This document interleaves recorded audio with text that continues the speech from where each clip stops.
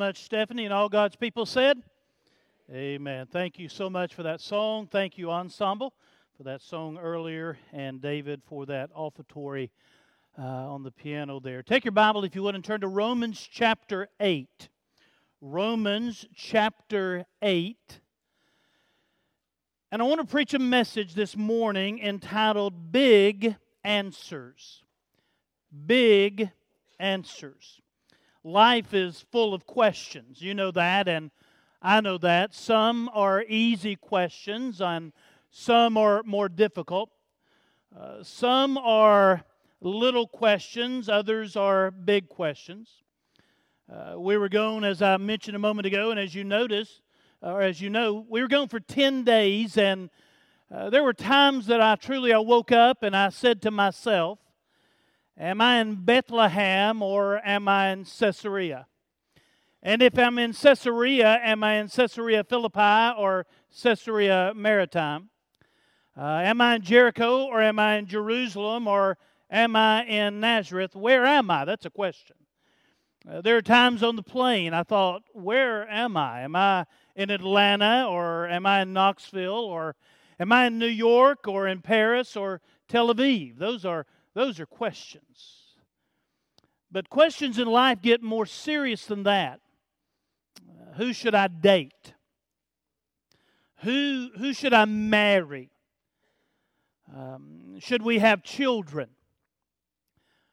What occupation should I go after, and how should I work in that occupation? Where should I live? Those are all great questions. As we look at our text in just a moment, we will find one of the greatest demonstrations of the love of God. And one of the questions has to be in our life, does God really love me? Does the God of this universe love me? I heard about a 7th grade young boy that the Saturday before Valentine's Day, he went to the local Hallmark gift shop to find a card. And he walked up to the counter and he said, I want the greatest card you have. And so the lady behind the counter walked him over to a section of Valentine's cards, and he looked at them, and she said, this one is the most beautiful, and the words on the inside are incredible. And she read it to him, and it said, you are the only girl for me. And he said, that's perfect, I'll take 5.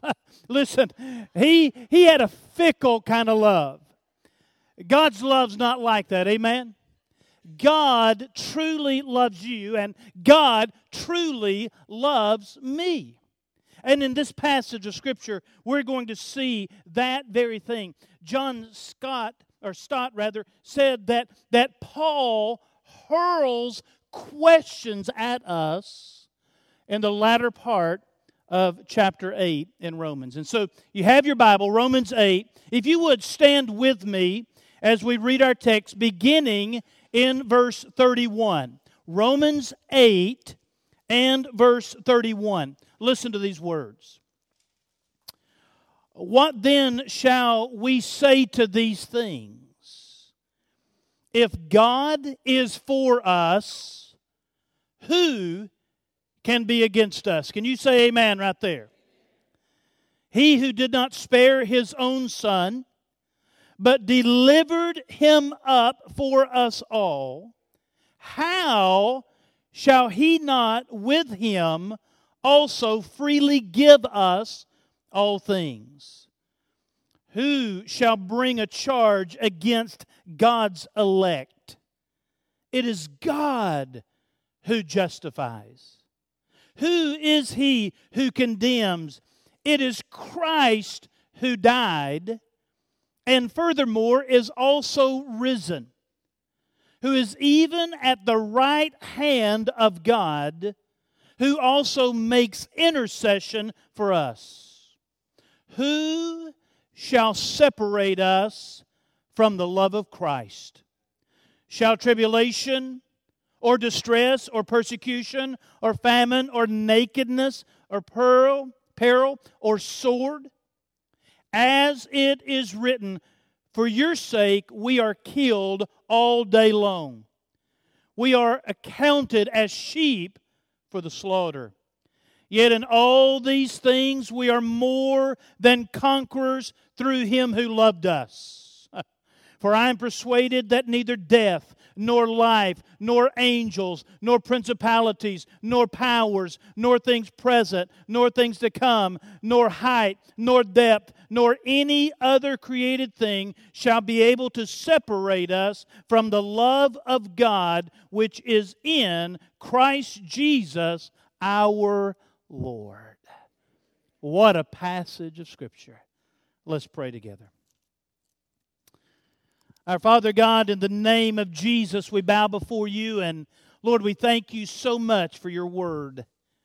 Father, I pray, oh God, I pray this morning that you would speak through me, that you would give me the words of life through your word of life, oh God. Father, I pray that you would give me today clarity of thought. And Father, I just ask that you would help us this morning to see truth. And Father, we'll be very careful to give you the thanks and the honor and the glory. For it's in Jesus' name we pray. Amen. You may be seated. There are several questions in this latter part of Romans 8, and what I want to do this morning is look at two of these questions. First of all, we find the question, is God for us? Is God for us? If you'll notice verse 31, it says this, what then shall we say to these things? Theologians would ask, what things is Paul talking about? And most would agree that he is talking about what he has written in the book of Romans up until chapter 8. In other words, in chapter 1, he writes to those who are in Rome, beloved by God, those who are divinely loved by God. And then in chapters 2 and 3 of Romans, he tells us that the Jew is guilty and that the Gentile is guilty, that everyone is guilty, that there are none righteous, no, not one. But then he begins to pick it up, and in chapters 4 through 8, he talks about this great salvation that we have. And so he's talking about these things, the salvation that we have been adopted and all of the beautiful things of salvation. And so in verse 31, he says, what then shall we say to these things of salvation? If God is for us, who can be against us? There's our question. Is God for us? He mentions the latter part of that question, who can be against us? Well, friend, we have many things and many people who are against us. If you heard what I read as we read our text, he enumerates many of those things that are against us. But then he mentions what Ray Ortlund calls the joyful defiance. He says this, if God is for us. You see, we can have many adversaries, and we do. You've got many adversaries. I have many adversaries, but ultimately, they will never defeat the believer. They will never defeat the believer. Why? Because God is for us. Greater is He that is in me than he that is in the world. He's for us. But we may ask the question as we look at our circumstances, how do we know that? How do we know that God is for us? We look around at what is going on in our life. We look around at all the things that we're dealing with, and we say, how do we truly know that God is for us? In verse 32, I think he proves it.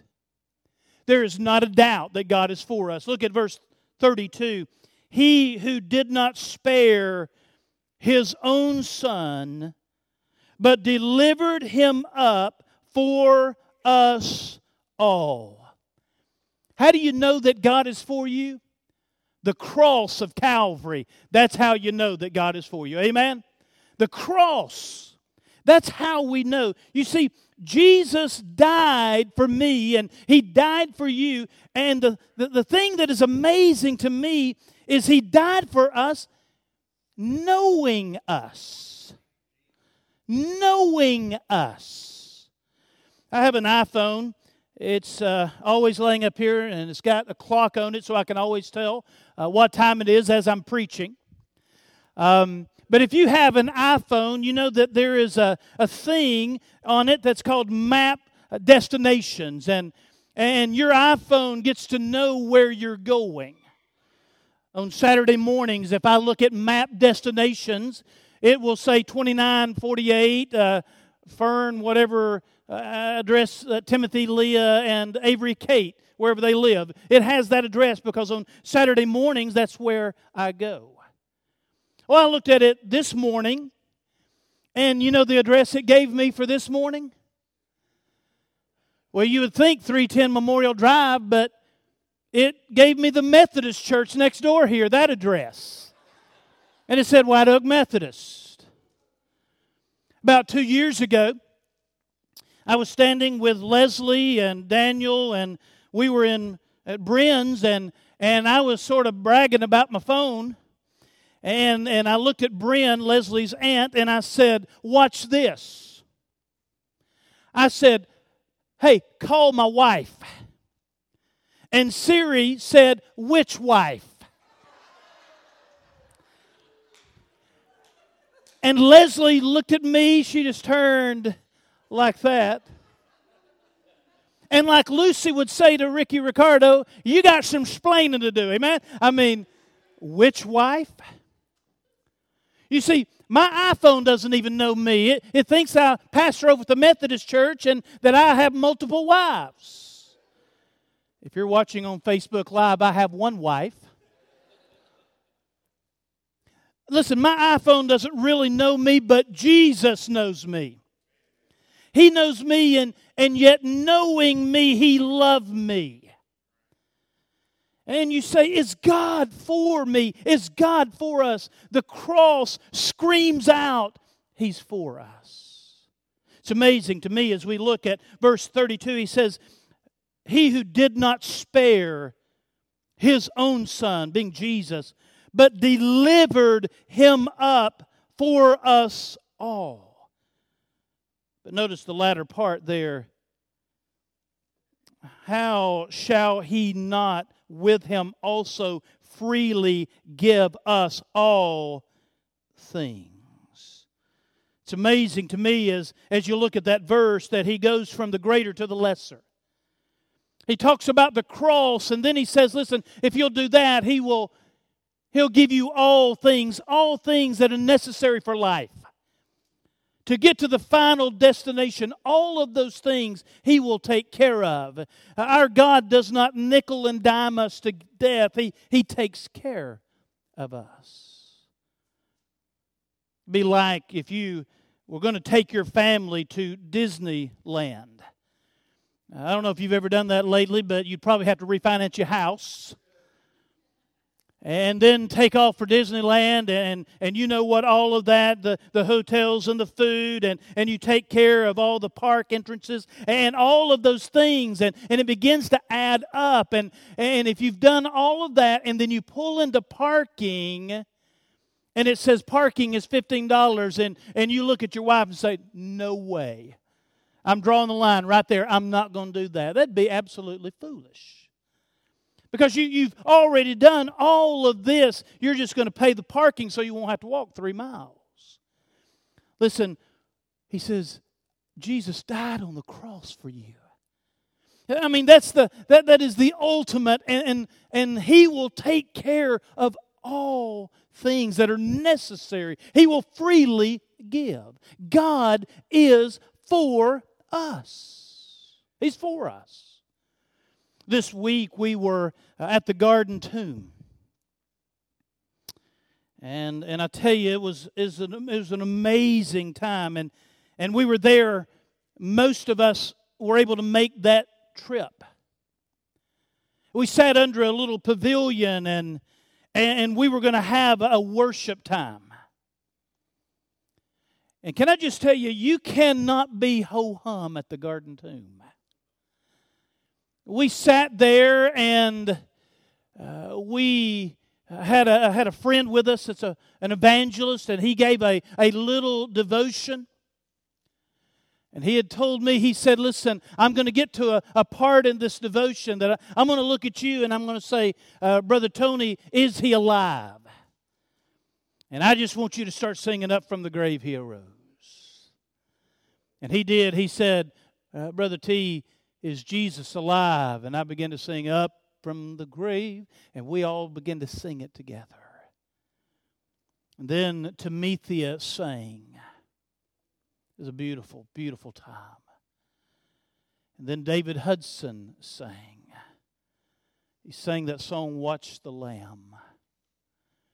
We were all under that pavilion, and he sat. David sat as he sang, Watch the Lamb. And I'm telling you, people began to weep. And then Carrie sang. And then we were able to do communion, just a little bit from where one of the places they say that Jesus could have died and rose again. It was an amazing time. And this morning, early, as I was looking at this again, verse 32, He who did not spare His own Son, but delivered Him up for us all on the cross. That time that we spent last week came back to my heart. Well, we know that Jesus is alive. Aren't you glad this morning that you serve a risen Savior? He is alive. The Bible says in verse 33 of our text, Who shall bring a charge? Who shall bring a charge against God's elect? Who has the authority to bring a charge against God's elect? It is God who justifies. In other words, it's already been declared. We have been declared righteous. It's God who justifies. And then look at verse 34. Who is he who condemns? Who is he who condemns? Who can condemn us? It is Christ who died. Can I just ask you a question this morning? Do you really believe that Jesus died? Don't we this morning believe that Jesus died? I believe it with all of my heart and with all of my soul. I believe that Jesus died, and yet it does not stop there, thank the Lord. Because the Bible says it is Christ who died and furthermore is also risen. In other words, He conquered death. Furthermore, even more, He has been raised. The Christian Standard Bible says. Even more, He has been raised. God is for us. He died and He is risen, who is even at the right hand. Listen, He's at the right hand of God, and He makes intercession for us. Robert Murray McShane said this. He said, if I knew Jesus was in the next room praying for me, I would not fear 10,000 enemies. But distance does not matter. I know that He is praying for me. And He is. I want you to take your Bible and turn to Hebrews chapter 7. I want to read a passage of Scripture to you, one verse. Hebrews 7 and verse 25. Listen to these words. Hebrews 7 and verse 25. Therefore He, Jesus, is also able to save to the uttermost those who come to God through Him, since He always lives to make intercession for them. He always lives. He ever liveth to make intercession for them. I'm so glad that He saves to the uttermost. And Jesus is praying for us. Because God is for us. God is for us. And the second question is this. It's found in our text, Romans chapter 8. In verse 35, notice what it says. Who shall separate us from the love of Christ? Who shall separate us from the love of Christ? And if you look at this passage, he takes double the time to answer that one question there. Who shall separate us from the love of Christ? I believe as we look at the fact that he takes double time, he's saying, listen, let this truth land on you. Let it land on you. And then he begins to share, shall tribulation or distress or persecution, shall these separate us from the love of Christ? Or famine or nakedness or peril or sword? And then Paul, being a great preacher, begins to quote Scripture. He shares a passage out of Psalm 44. He says, as it is written, for your sake we are killed all day long. We are accounted as sheep for the slaughter. In other words, he's saying suffering is par for the course. Don't be surprised if you face suffering. It's going to happen. In verse 37, yet in all these things we are more than conquerors through Him who loved us. More than conquerors. We're super conquerors through Him who loved us. The Bible says in verse 38, for I am persuaded, I'm convinced, I'm sure, I am persuaded that neither death nor life, nor angels, nor principalities, nor powers, nor things present, nor things to come. He begins to share all of this in verse 39. Nor height, nor depth, or any other created thing shall be able to separate us from the love of God. What is the answer, church? Listen, nothing can separate us from the love of God. Nothing can. He is for us, and nothing can separate us from the love of God. Why? Because we are in Christ Jesus our Lord. Eugene Peterson put it like this, nothing can drive a wedge between us and the love of God. Nothing can.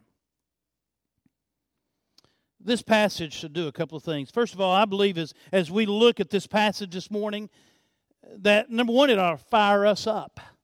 It really ought to. This passage ought to fire us up. Romans 8 begins with no condemnation and it ends with no separation. And if that can't fire you up, I don't know what can fire you up. If that can't fire my heart up, I don't know what can. It ought to fire us up.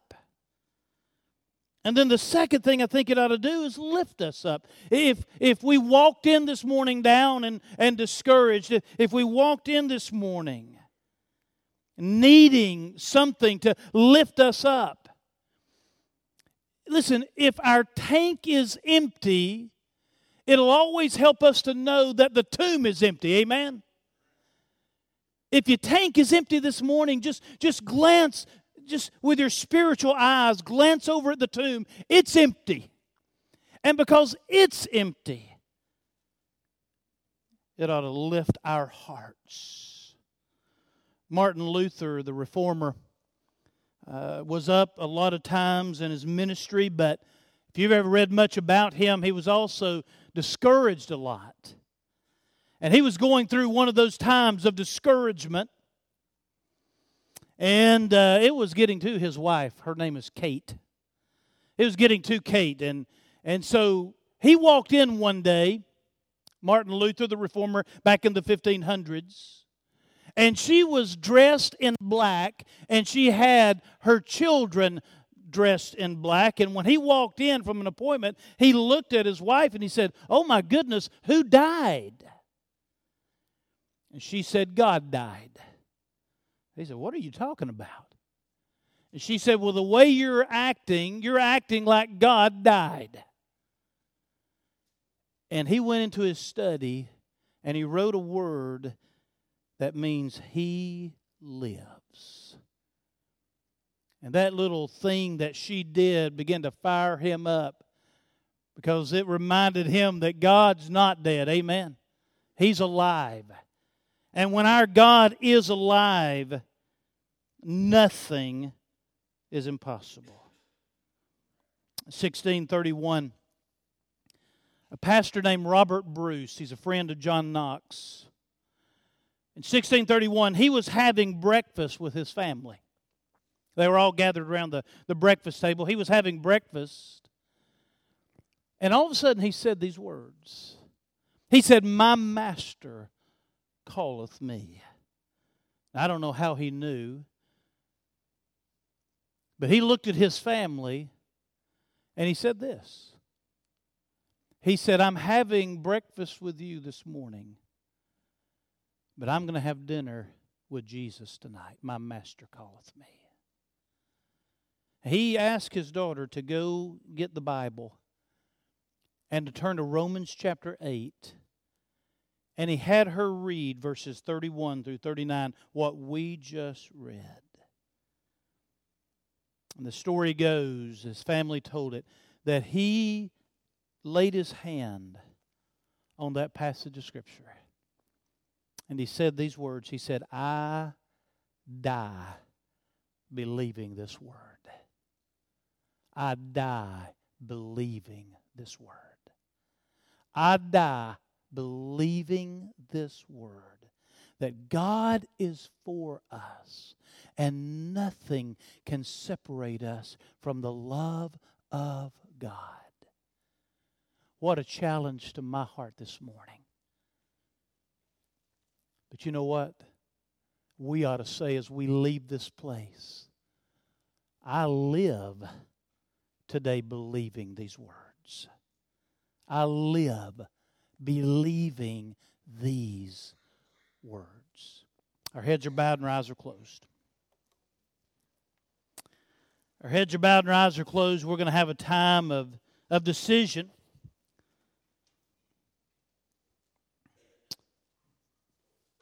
If you're here today and you have never given your heart to Jesus,